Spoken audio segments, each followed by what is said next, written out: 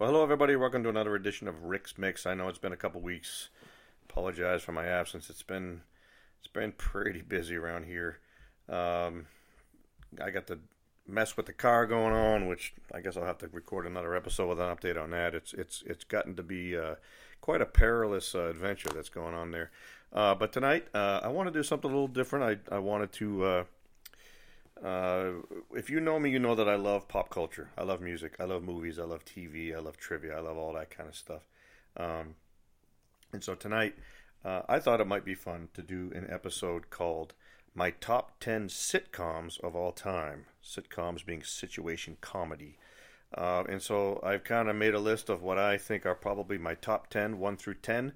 I have some honorable mentions, and we're going to go through them. I think it might be kind of fun. I know everybody loves sitcoms. We all grew up on them from the 50s, the 60s, all the way up through present day. But I've got what I consider my top 10, and obviously it's very, very subjective or objective, whatever the word is. These are the ones that are my favorite in my life that I've watched for various reasons. Now, I will stay up front. There is going to be some glaring exclusions that I'm sure people are expecting. So a few ground rules that I did are I only did sitcoms where I watched either all or the vast majority of the entire series.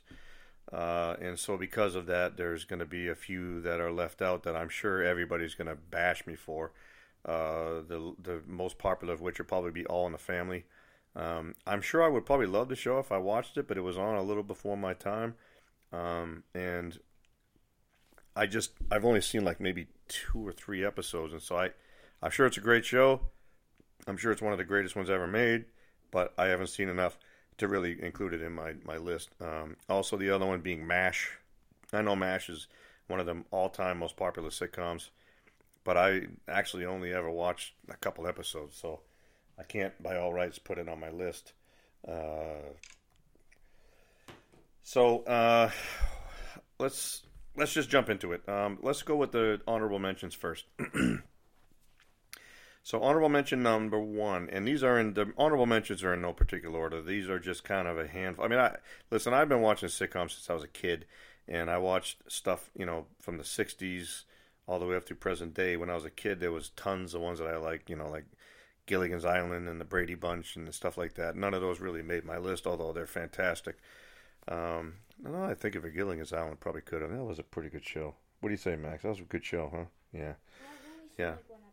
Oh, well, if you saw more, you'd love it. That was one of my favorites growing up. But anyway, I just kind of got a handful of honorable mentions that I kind of thought about putting in my top 10, but just for whatever reason I couldn't. So these honorable mentions are in no particular order. We'll start with Three's Company. Three's Company was sitcoms from back in the late 70s, early 80s. John Ritter starred in it. Fantastic actor, great comedic actor, physical comedy, everything else, just everything. I love Three's Company. I didn't get to watch it a lot when I was growing up. When it was on the air, only because it was late night. But later on, I really kind of got into it. It was funny. The only thing is, it's kind of a little formulaic, and it's like every episode's the same. It's based on some kind of misunderstanding and the hijinks that ensue and everything else. There's that one great episode of Friends where the remote got stuck on Three's Company or something like that, and Chandler comes in and he says, "Oh, is this the one where there's some kind of misunderstanding?" Which is great because if you've watched Three Companies, you know that's basically the whole premise of the entire show. So yeah, Three's Company is great. The Ropers, the original landlords, were great.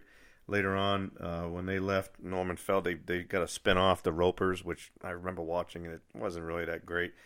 And then he was replaced by Don Knotts as Mr. Furley, and to me, that's when the show kind of really took off. Mr. Furley was worth the price of admission alone. The guy was hilarious. Just Don Knotts was so great at just comedy, and him and John Ritter together were fantastic. Another honorable mention, and I know I'm going to take some flack on this. People are going to make fun of me. I really don't care. Golden Girls. I watched this in the 80s simply because my mother, it was one of her favorite shows. She loved it, and she watched it, and so, she always had it on. We watched it, but I got to tell you, make fun of me if you want, but it may be a show about, 4 older women or whatever, 3 retired, whatever they're called, but I'm telling you, the humor in that show, there is some adult humor, and there's some really, really funny stuff in there. Go back and watch a few episodes, and you'll see that was Golden Girls was a very, very underrated show. Thank you for being a friend. Just a great show. Great show. Another one, Everybody Loves Raymond. This was one of the most popular ones of the 90s and maybe a little bit beyond. It's in reruns everywhere, and we watch the reruns. I really like it. It's hilarious. I love the way that the relationship with the I love Ray's parents. They're funny. The old Italian couple, whatever. The way she's always butting in. The father, played by Peter Boyle, is hilarious. He's probably my favorite part of the whole show. Him and Robert. Robert just brings such comic relief. But I couldn't include it in my top 10 because there's something that always kind of irks me about it, about the show, and I can't quite put my finger on it, but it's just kind of, sometimes it just kind of irks you. But yeah, overall, Everybody Loves Raymond, great show. And also a special mention to the episode where they go back to Italy. That was one of probably my all-time favorite episode. I just thought it really, really captures the spirit of what Italy is all about. An older one that I grew up with when I was a kid, this is from the 70s, although I kind of watched it in reruns, as I was probably only a few years old when it was on, was Welcome Back, Kotter. Welcome Back. Great theme song. Absolute great theme song. Love it. But yeah, I loved it. Geez Louise. Growing up, we would quote Horshack. We would quote Vinnie Barbarino. Of course, my favorite was Freddie Boom Boom Washington. Hi there. Everybody loved that. Yeah, Welcome Back, Kotter. Great theme song. Just a great show. A more recent one from the 90s into the 2000s. I don't know if I started in the 90s or the 2000s, but I got into it. I didn't watch it when it first was on. I got into it a little bit late. But we're going with Scrubs. Scrubs has some very, very smart writing, which I love. The whole, it takes place in the hospital, but John C. McGinley, the guy, the main character, the main doctor. He's one of the Bobs in the movie Office Space. Yeah, he makes the show for me. I just love him. If you take him away, and that show kind of falls on its ear, but that's a great show, Scrubs. Another more recent one is that I got into a little bit late is Parks and Recreation. Now, Parks and Recreation is based on The Office, which, spoiler alert, is going to be in my top 10. It's very, very similar, but there's some differences between the two that kind of set it apart. I haven't seen the entire series of it yet, and so that's why I can't quite put it in my top 10. I only got through like season 3 or 4, I think, and then right as I was watching it, boom, they take it off. Netflix took it off, so I had to stop. So I'm looking forward to finishing it eventually. But Parks and Recreation is great. I love it. I like that kind of humor, that sort of subtle humor, and of course, Ron, what's his name? The character played by Offerman there. He's hilarious. Yeah. Okay, and the last of the honorable mentions I'm gonna mention is Wings. Now, Wings is a very underrated show. It was on back in the 80s. It was part of NBC's blockbuster, humongous Thursday night lineup. I think it came on after the Cosby Show, if I'm not correct. Which little disclaimer, side note here, Cosby Show I loved, but with all the recent revelations about Bill Cosby and everything, I just could not in good conscience put that anywhere, either in the top 10 or my honorable mention list. So, okay, back to the show. So, yeah, Wings was great. It was on for a few years. It got about a pilot, and was it Nantucket or Martha's Vineyard? Nantucket, I think, one of those two. So it had like sort of a local flair. They had a lot of Boston in the show and stuff like that. But it was a great show. Lowell, the mechanic, the taxi driver, can't remember his name. But yeah, Wings is very underrated. Great show. And without further ado, let us get into the top 10. Starting us off at number 10, The Big Bang Theory. Now, this is a more recent show. I didn't discover it when it first came out. I should probably, at the outset, I should probably explain. Those of you know me, you heard me on the podcast, you know me, whatever, you know this. I was overseas, since 1998. I've only lived in the States 2 years, and so being overseas, I didn't normally have like regular TV like you have in the U.S., and so a lot of these shows I had to sort of get into later on, some of them when they were already done their run. I would literally, sometimes I remember going to the shop in Italy and seeing the video rental, and there'd be this show that I've never heard of, and it'd be like, oh, it's in season 8, and I'm like, oh, where have I been? So when you live overseas, you don't always get that. So a lot of these shows I got in late. Well, Big Bang Theory was one of them. I don't even remember how I discovered it, but I was hooked immediately. the show is based around Sheldon, as many of you know. I didn't actually really like him at the beginning of it. I thought he was kind of whiny and this and that, but I completely missed the whole point of him. And as I started watching more of the show and I understood, what it was supposed to be about, and I started kind of embracing him and embracing everything that it was about. And I just love it. I love the smart writing. You're going to see this as a common theme with me when it comes to sitcoms. I love smart comedy. I love comedy that, jokes and writing that, a lot of the average people don't normally get sometimes, or goes right over their head. That's why I love British comedies. But Big Bang Theory is just, heck, the friggin' show's about, nuclear or physicists and stuff like that. So of course it's going to be smart humor. But everything about the show is just fantastic.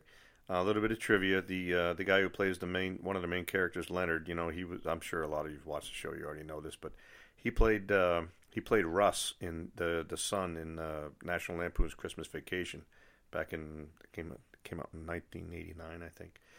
And the girl who plays the neighbor Penny, they had a little thing, or they ended up married on a show, I guess. Oh, by the way, I'm not saying spoiler alerts on this, so if you don't want spoilers, then just don't listen. Anyway, so the girl who plays Penny, Kaylee Cuoco, yeah, they dated in real life for like 2 or 3 years. Eventually, they split up, but they stayed close and stayed friends and everything else. But yeah, the show is just so great. It's so fantastic with the smart humor. They actually have physicists, or what they call science consultants. There's a guy named David Salzberg. He's a professor of physics and astronomy at the University of UCLA, and he's like employed by the show to kind of go over the scripts and make sure that everything's written right, that there's nothing wrong, that there's no glaring. Which is funny because the average person would never ever pick up on any of that, which is funny. And then later on, when they added Mayim Bialik, however you say her name, everybody knows her from the '80s show Blossom. When they added her as Sheldon's sort of whatever kind of love interest, she's got a PhD in neuroscience, and so she's like the real deal. So she actually helps a lot with her own lines, or she scripts her own lines about that stuff. So yeah, Big Bang Theory I just love. I just think it's just a smart show, but it has enough like physical comedy and sort of dumbed down humor. It's a lot of what they call nerd humor. You got the guy Stewart that owns the comic show. One of the best lines is where Penny, who's like this hot blonde, she goes into the comic store with Leonard, and Stewart comes up to him and he's like, "Blink twice if you're being held against your will." It's just that kind of humor. I think it's hilarious. And of course, you got hot women in there as well. Penny is hot as hell, and then you get the girl who plays Howard's girlfriend later on, wife, Bernadette. She's hot as hell too. Speaking of Howard, him and Raj they really add to the comedic effect. So Howard, the character of Howard's like this Jewish guy who still lives with his mother, and his mother's Howard. She's hilarious. He plays a prototypical or stereotypical Jewish guy who lives with his mother, even though he's like a astrophysicist or whatever. No, he's an engineer. I'm sorry, he's an engineer. And then you got Raj, who's an Indian guy, which you can't have a show like this without an Indian guy. I mean, you go to any of these high-tech, colleges, you're going to see Indian guys everywhere. Hope that doesn't sound racist or anything. But, yeah, so those two together are just hilarious. So anyway, Big Bang Theory, they come in at my number 10. Absolutely love the Big Bang Theory. Okay, number 9. We're going back to the 70s for this one. Good Times. I'm sure plenty of people my age remember this one. I grew up with this one in syndication. I mean, I didn't know it came on in, I think, 74. I was only 3 years old. Went to the end of the decade. It ended in 79, so it ran for 6 seasons. What can I say about Good Times? Good Times was groundbreaking. I mean, we talked about the Cosbys a little while ago, how, that was sort of kind of whatever. But Good Times was groundbreaking. It is an interesting fact for those of you who have watched the show. The creators and producers had originally intended it to be based, or sort of they based the characters or whatever. They wanted it to be modeled after All in the Family, believe it or not, but with a black family. And so it's kind of funny to read the history of how the show went, because they wanted it to be, to sort of tackle really serious issues, but kind of in a comedic way, just like All in the Family did.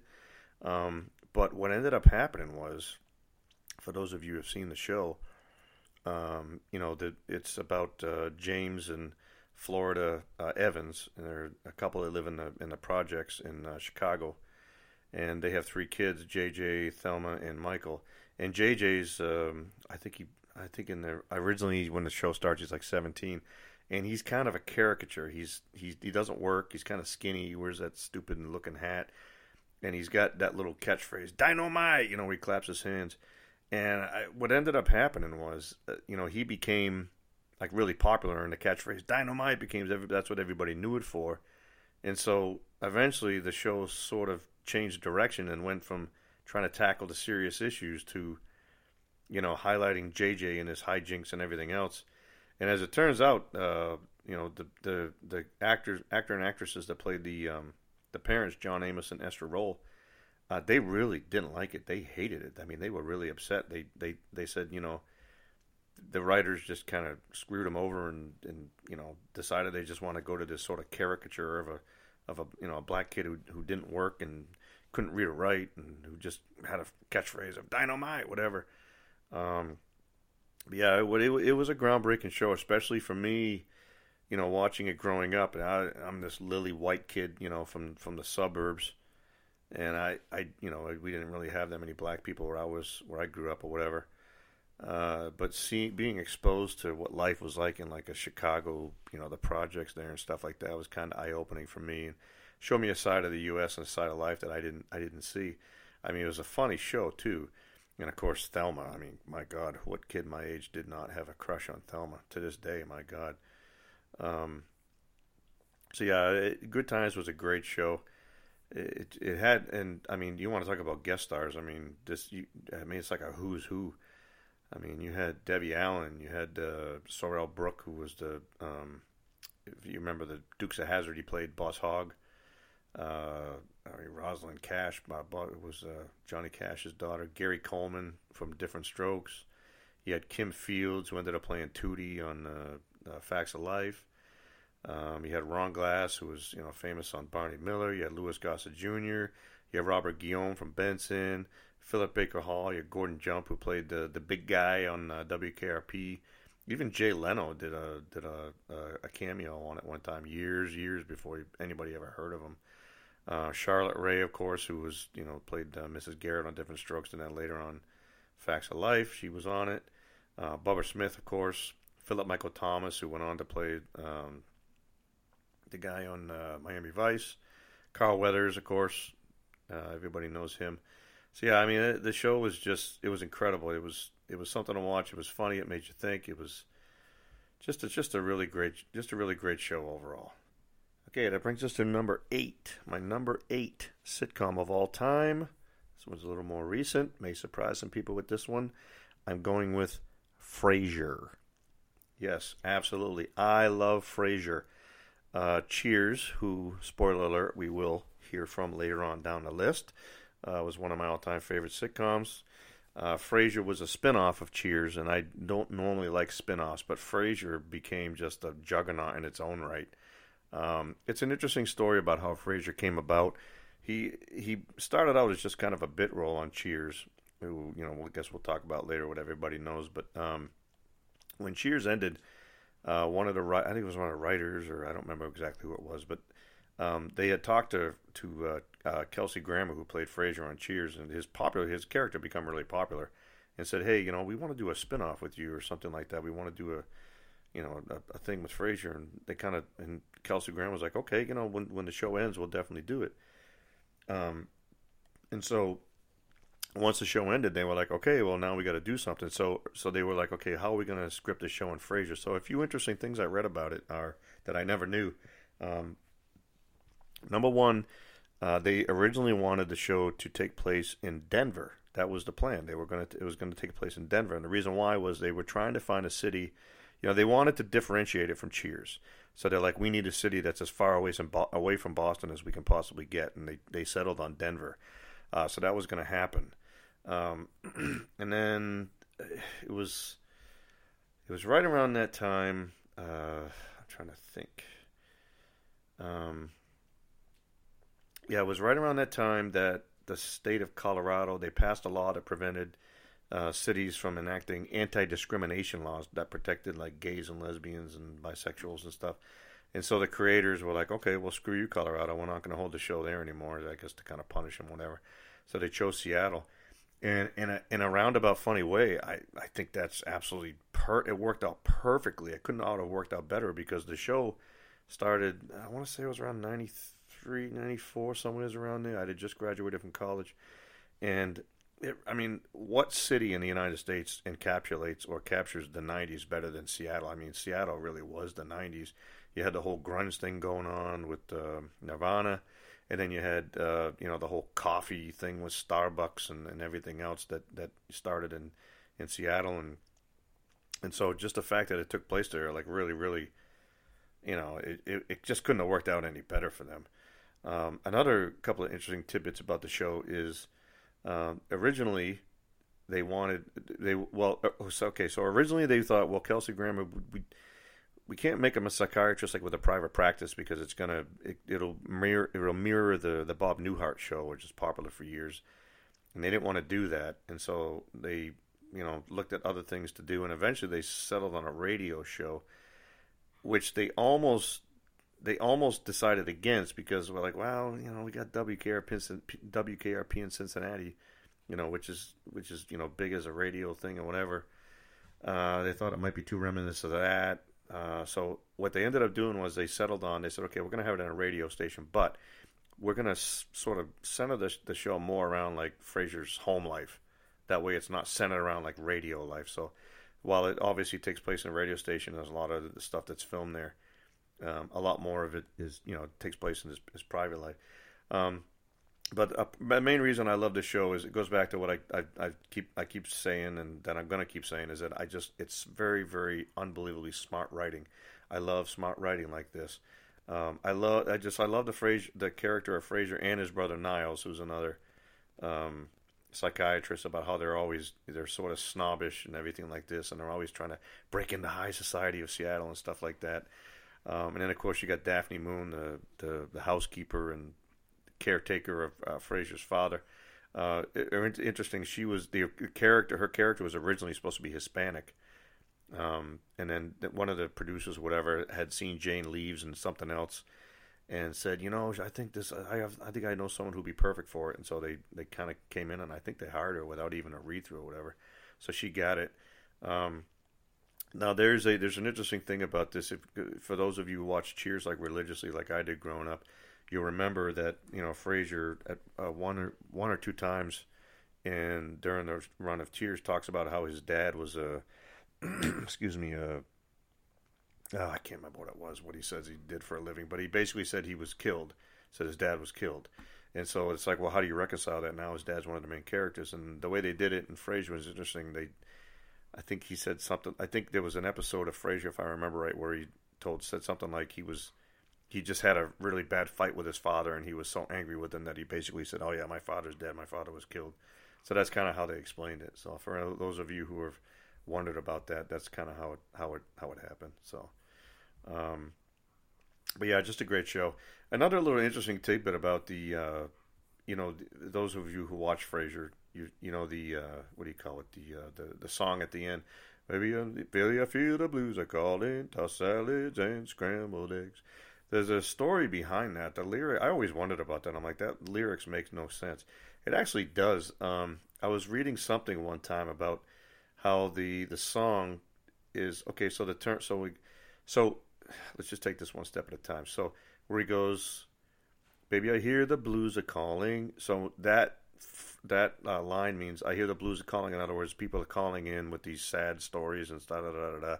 And then he says, hear the blues are calling, tossed salads and scrambled eggs. So tossed salads and scrambled eggs are supposed to be representative of things that are completely mixed up. It's completely mixed together. Like, don't make any sense. It's completely mixed up. A tossed salad and scrambled eggs.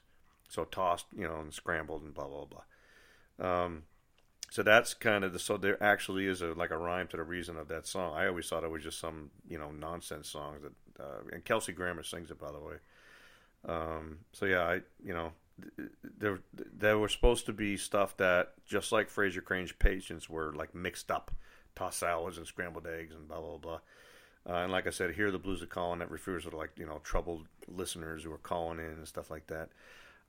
So just thought that was interesting. So so yeah, Frasier, definitely one of my all-time favorites. Okay, so that takes us to number 7, which is another one of my all-time favorite sitcoms, going back to when I was growing up, and that is Family Ties. Now, if you're my age, you probably watched this. This was one of NBC's big-time Thursday night shows. It started in 1982. I was 11.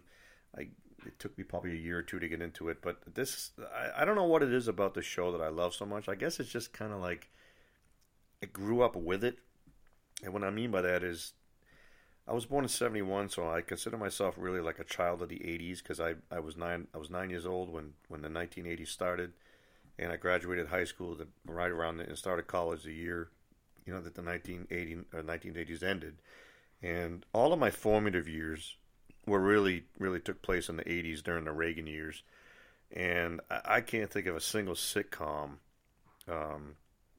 growing up that really sort of captured that better than Family Ties. And I didn't realize that at the time. It's just it was going on concurrently as I was growing up. It's so for those who have never seen it, because I know it's an older show. So it's basically takes place obviously in the '80s and right outside of Columbus, Ohio, right in the heartland. And it's about a couple, Stephen and Elise Keaton, and they were '60s hippies, '60s liberal hippies. Who did the whole, they met at Berkeley and they used to do the marches and they were all of the, stereotypical things that all the hippie liberals did back then. And now they're grown up, they're married, they have jobs. Stephen manages a PBS station, of course, and Elisa, I think, is an architect. And they have 3 kids. They have Alex, who's the oldest, and then Mallory, who's the middle, and Jennifer, who's the youngest. And Alex is like the complete opposite of his parents. He's like a young Republican. He's a Reagan fanatic. He's all about making money, and he's a yuppie and all this and that and the other. He's like a wannabe entrepreneur, would be millionaire kind of thing. And it's funny because he's the complete opposite. And then really, when you really think about it, I mean, he gets all the attention, but if you really think about it, you go down to the middle daughter, Mallory.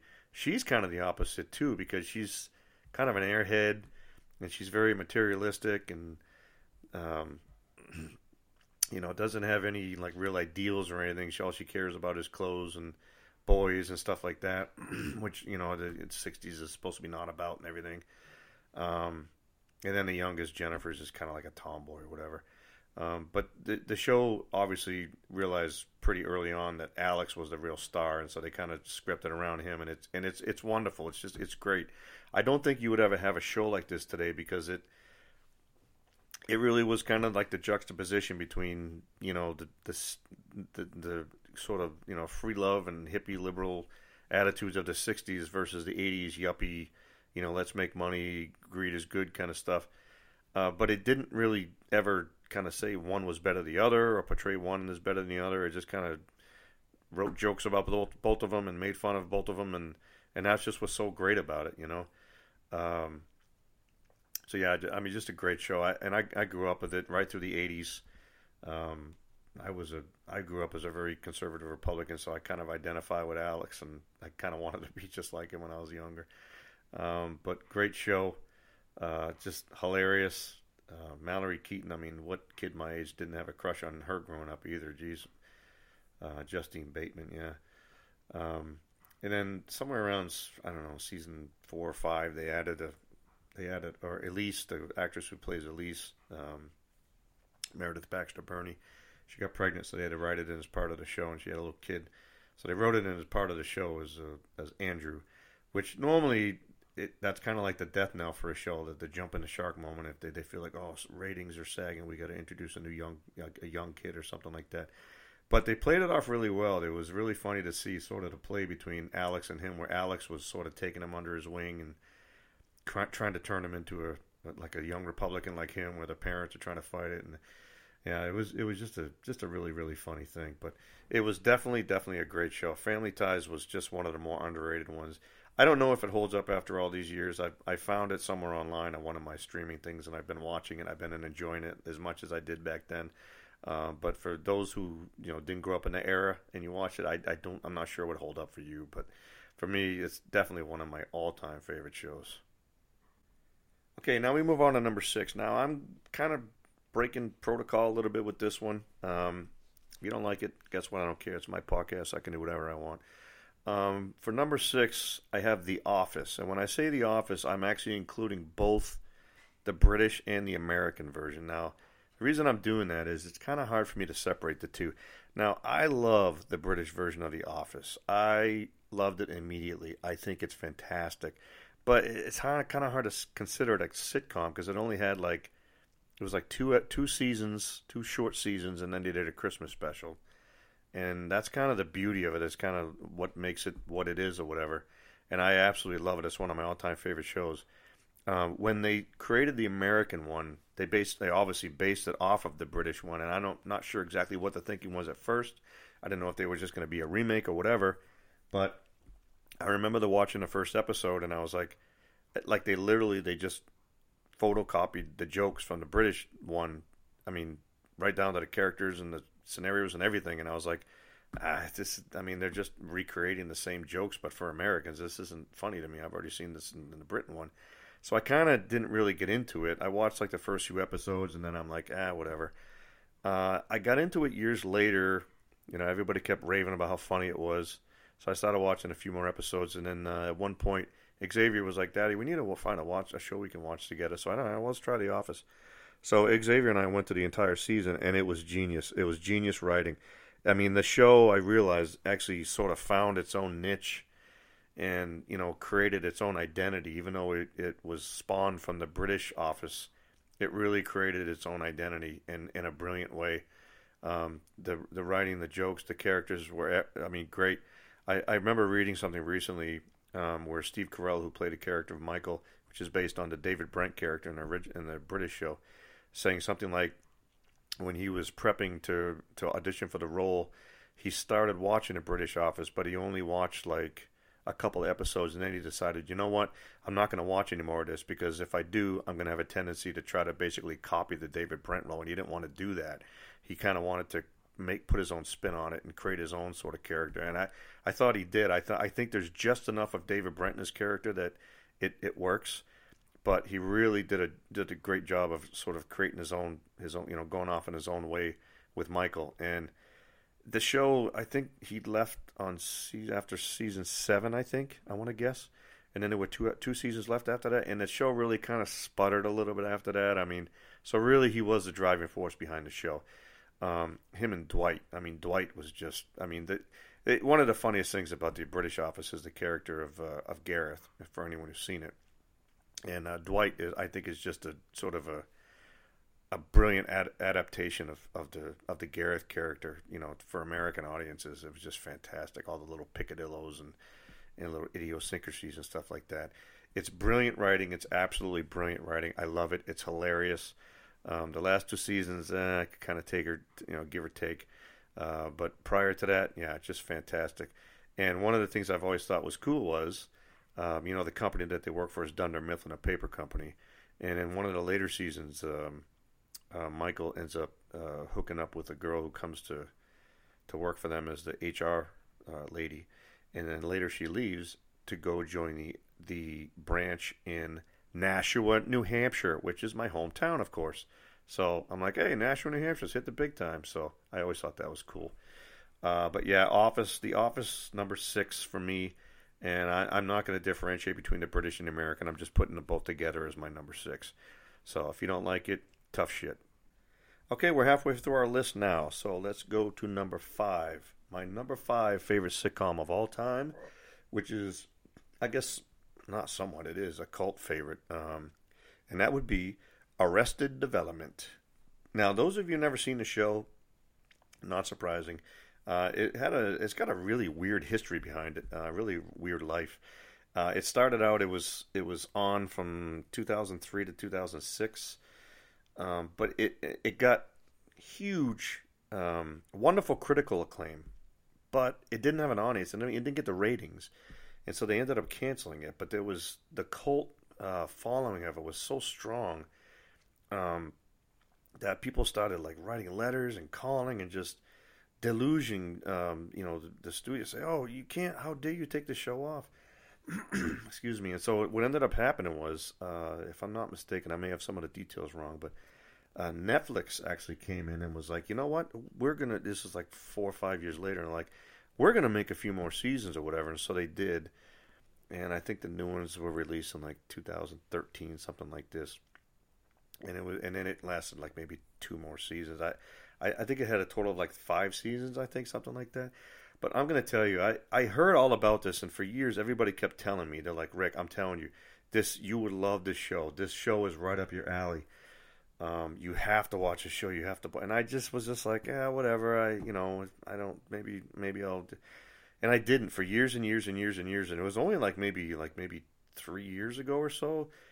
I'm like, "Oh, let me see what it's all about." I put it on. Oh my God, hooked immediately.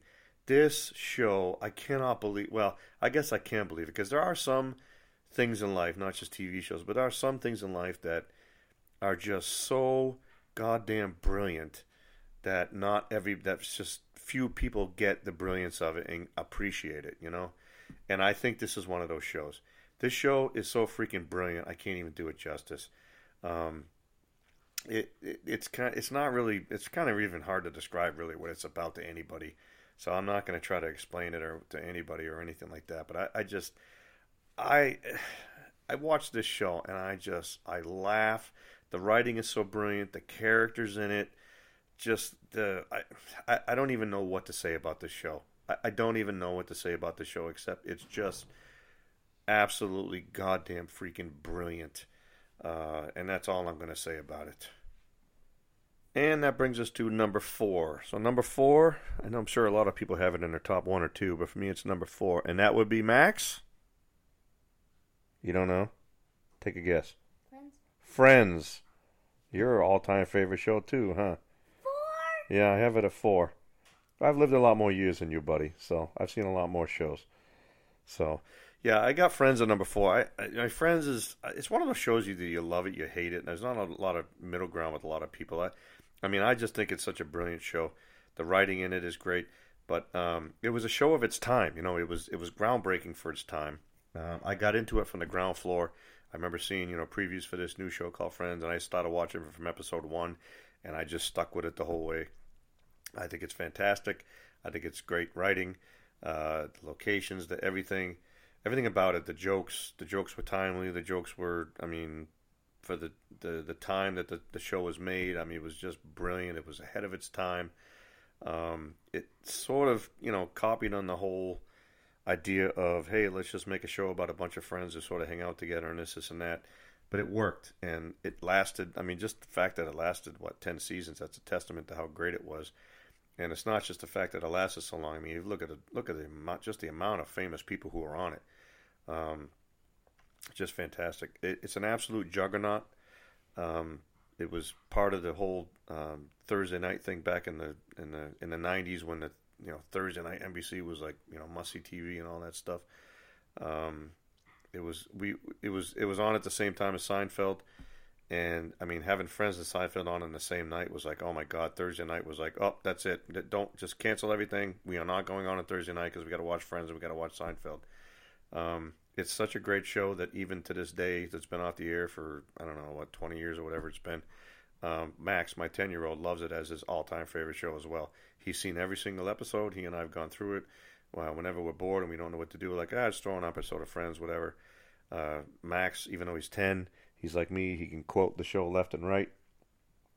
He's got all the Friends Lego sets.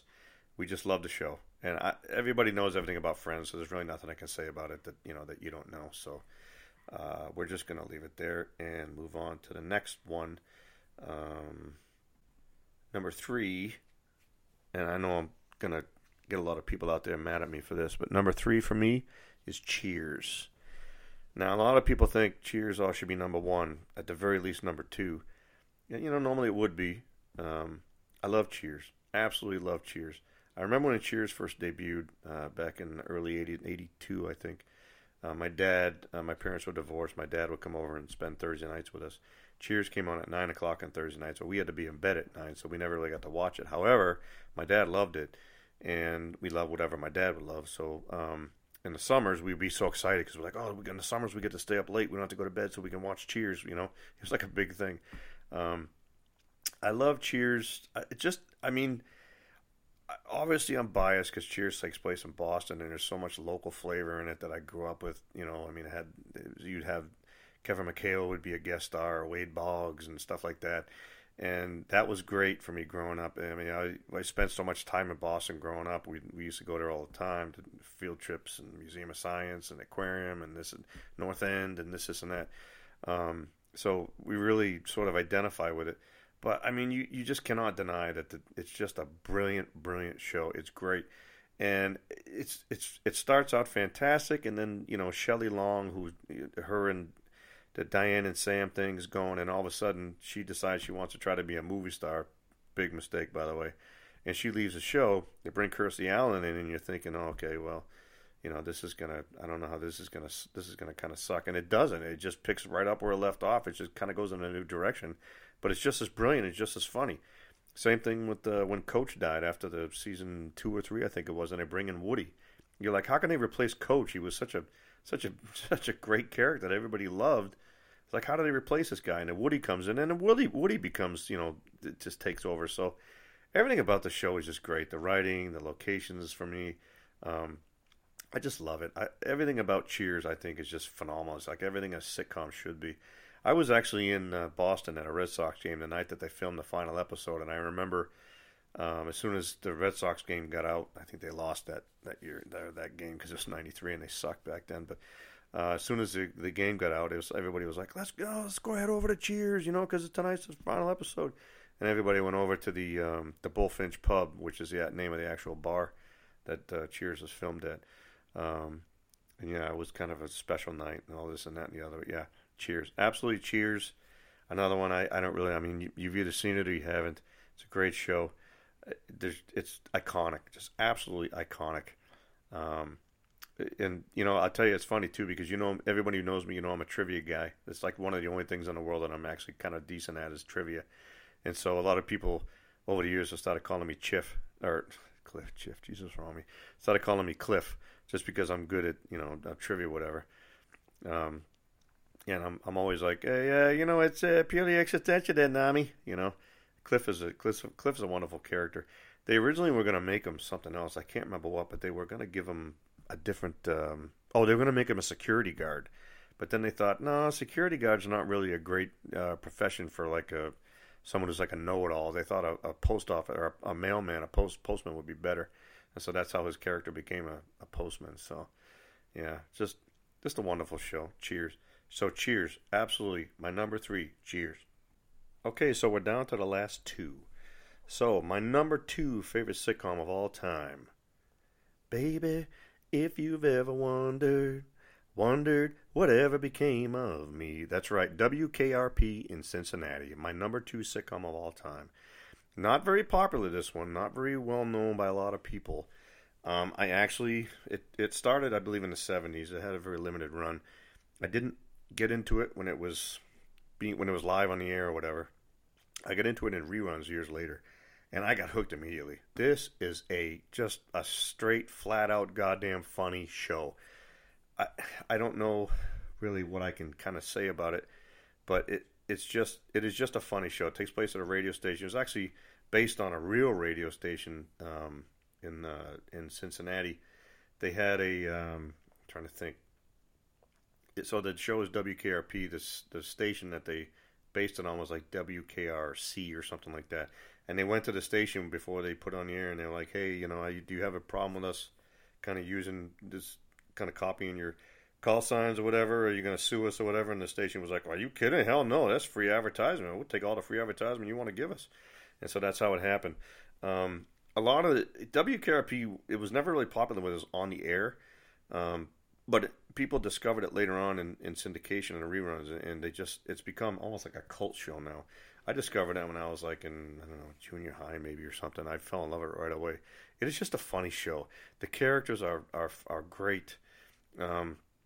It's great writing, it's great acting, and the amazing thing is, the best thing about the show, or not the best thing, but one of the best things about the show was actually the music, because it took place at a radio station, and back then you didn't have to get all these, licenses to use the songs, I guess, or whatever.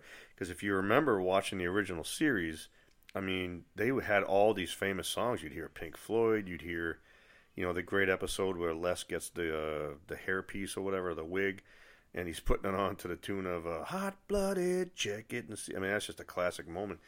And it's funny, what ended up happening was, years later, all these old shows are coming out on DVD, but they couldn't put out WKRP in Cincinnati on DVD because they would have had to go back and get like the copyright, whatever you call it, rights to use all that music, and there was so much of it and so many famous songs that they're like, we can never do this. It's going to take too long. It's going to be way too expensive because there's some famous songs on there. And so they tried to put out like a DVD with like the songs kind of taken out, and then they had, when there was people talking over the music, they had to like redub the voices, and it's like, I never saw it, but from what I heard, it was horrible, and I would never see that. I got lucky. My brother, one of the best things he ever did for me, he knew I loved the show, and he was at like a flea market or something somewhere, and he actually found, somebody actually went and like, I don't know what, this was before TiVo or any of the DVR or whatever, somehow they were able to record like every episode and put them in order, so they were the original episodes on DVDs instead of bootleg DVDs, and he gave it to me as a gift. So I have the entire series of WKRP in Cincinnati on bootleg DVD of the original episodes with original music, uncut and everything, and it is fantastic. I mean, the show is just. I think the most famous episode has to be the turkey one. That's the one where Mr. Carlson, everybody, every year in Thanksgiving, you see it. People post the clip of it where, Arthur Carlson, big guy, he thought they did a thing where the turkey drop, where they dropped a bunch of turkeys from a helicopter overlooking the Pinedale Mall, and he thought turkeys could fly, but they couldn't. And so I don't know. I can't give it away. You just go see the clip sometimes. Just put in like WKRP turkey drop on YouTube and you'll see it. Or better yet, watch the whole episode. It's great. With God as my witness, I thought turkeys could fly. It's the most famous episode of the series, but it's by far not even the funniest. Everybody says it is just because it's the most famous. And it is hilarious. But there are episodes that are actually much funnier. I think my all-time favorite episode is the one where Herb accidentally paints his daughter's pet frog pink. That is, I can't even. There is some lines in there where you just could not get along. You couldn't get away with today. You just couldn't do it because with this wokeness and all this stuff today, you just couldn't do it. But if you watch that episode, I'm telling you, man, I think about it and I just laugh. WKRP, and I mean, come on, Lonnie Anderson back in the 80s, she was the it girl. I mean, we'd go to this place we had in South Nashville called Fun World, which is a big arcade, and they had that big famous poster of Lonnie Anderson in the red bathing suit hanging up, and I remember, I mean, I hadn't gone through puberty yet, but I remember looking at that poster and thinking, I don't know what that is, but I know I like it. Lonnie Anderson, boy, whoo! And then the funny thing is years later, when you get older, you realize you're like, maybe really Bailey Quarters was the hot one, and she was demure and Midwestern girl and everything. I was like, maybe she was the real hot one, But just a great show. WKRP in Cincinnati, and I don't apologize for it. It is such a great show. It's my number 2 favorite show, my number 2 favorite sitcom of all time. Okay, and that takes us to my number 1 sitcom of all time. Max, can I have a drum roll? Come on, give me a drum roll. Number 1 sitcom of all time for me. No surprise to those who know me. Seinfeld. Absolutely my favorite sitcom of all time. I have never seen a show with more brilliant writing, brilliant comedic writing, brilliant writing all around. Just phenomenal. Now, here's my history with Jerry Seinfeld. I have a long history with him. So, when I was in high school, Jerry Seinfeld was a stand-up comedian, and there were millions of them back then, blah, blah, blah, blah. We had this videotape at the house. I don't even know where it came from, but it was called Live at the Improv, and it was just like a mismatch, or a mismatch, or whatever you want to call it, of a bunch of stand-up comedians doing their stand-up. And his stand-up was hilarious, and me and my buddies, who watched it with me, We used to just quote him constantly. He just had some just hilarious stand-up. And so I was a big fan of his. And then somewhere around 89, when I graduated from high school, I might have been a freshman in college at the time, I heard that they were making a sitcom, or he was making a sitcom called Seinfeld. So, of course, I was like, well, I got to see this because I love this guy. He's hilarious. And so I watched it when it first started, and it was just, it wasn't good. It just wasn't good.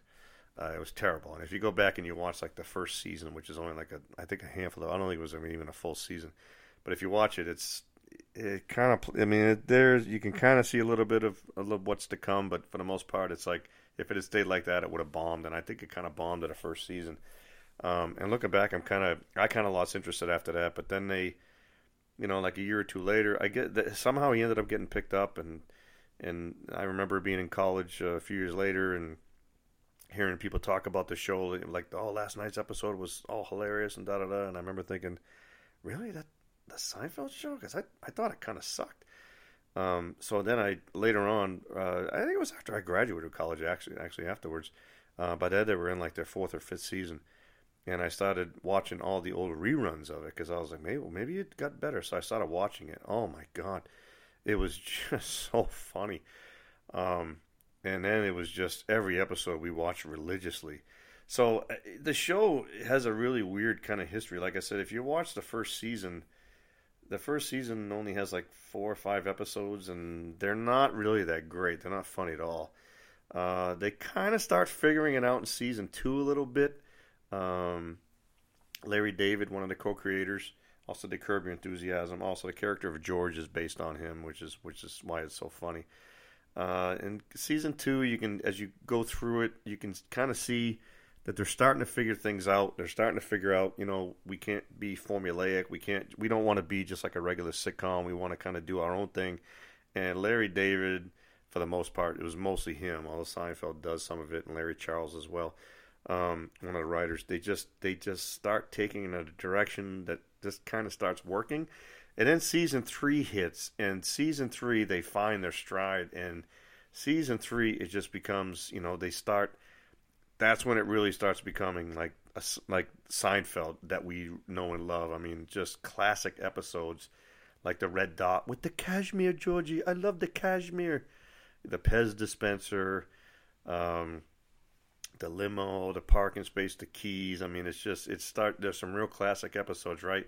But then you get to season 4, and in season 4, it was like U2 when they put out the Joshua Tree. They went from being like one of the better bands around to being like the band, and everybody knew, hey, there's something different here. Season 4 hits, and they just went on like Mach 10. I mean, just the episodes, the Bubble Boy, the Cheever Letters, the Virgin, the Contest was maybe the most classic sitcom episodes of all time. The Visa, the Shoes, the Outing, the one with the old mint, the Junior Mint. Remember the Junior Mint? The smelly car. Oh, that's BBO. That's beyond BO. The handicap spot. And then at the end of season 4, they do something really interesting. They do something where they just kind of parody themselves. So this had never been seen before, ever. This was so groundbreaking, where they, in the show, suddenly, now this is a show called Seinfeld. It stars Jerry Seinfeld, right? That's his name in real life, obviously. And he's got his own TV show. I don't even know how to describe this. It's just so brilliant. But in the show, the character of Jerry gets approached by NBC to create to basically film a show about himself. Just like in real life. It's like art imitating life. It's just brilliant. And then so from season 4 all the way through season 8, I mean, it just doesn't let up. It just goes. It just goes hard, and it brings its A game every single episode. I mean, look at season 5, the Mango, one of my all-time favorite episodes. The Puffy Shirt, everybody knows the Puffy Shirt. The Briss, another one of my all-time favorites. The non-fat yogurt, the barber, the masseuse. I mean, the stall. I don't have a square to spare. The marine biologist. Is anybody here a marine biologist? I mean, the writing is just so... I've never seen, with the exception of maybe Arrested Development, which was, again, like we talked about earlier, short-lived. I have never seen more brilliant writing of a sitcom than I have in this in Seinfeld. I mean, the common theme was they would have like two or three storylines going at once, and they would seemingly be going in all these different directions. But then somehow in the end, all of these different storylines dovetail and come together, and it worked for so many seasons. The Hamptons. Remember the Hamptons? That was a great one. The big. Oh, you got to have the big salad. The Chinese woman, which Max and I watch. Max and I are watching the. I've been trying a little bit here and there to get Max into Seinfeld a little bit because he loves Friends so much. At Seinfeld, I think some of the humor is a little bit above his age and his pay grade, but he's starting to watch it, and you're starting to like it a little bit, right, Max? Yeah, you're starting to appreciate it. I've caught him quoting Seinfeld a few times, which kind of makes my heart just go pitter patter. I love it. But yeah, we've been watching the reruns and stuff. And yeah, I just cannot say enough about this show. The characters, the sayings. They introduced tons of things into the vernacular, like the soup Nazi, Spongeworthy, the Maestro, stuff like that. You just no other show has really kind of done that. And to this day, I've never seen a show that I just think is as funny and as smartly written and as brilliantly written as Seinfeld. It's my all-time favorite sitcom of all time, and I will leave it there. Hey, Max, what is your all-time favorite sitcom? Friends. Oh, Friends, of course. We already said that. What? Do you have a second one? I've only seen like 2 sitcoms. Okay. Well, you probably do. You probably just don't remember. You've seen some with me, but that's okay. We'll leave it there. Yeah. So anyway, Seinfeld, my number one. So anyway, that's my 10. I know there's probably people out there cursing at me saying, "How could you forget this one? How could you forget that one?" That's fine. There's tons of sitcoms out there, but it's my podcast, so those are my 10 favorite sitcoms of all time.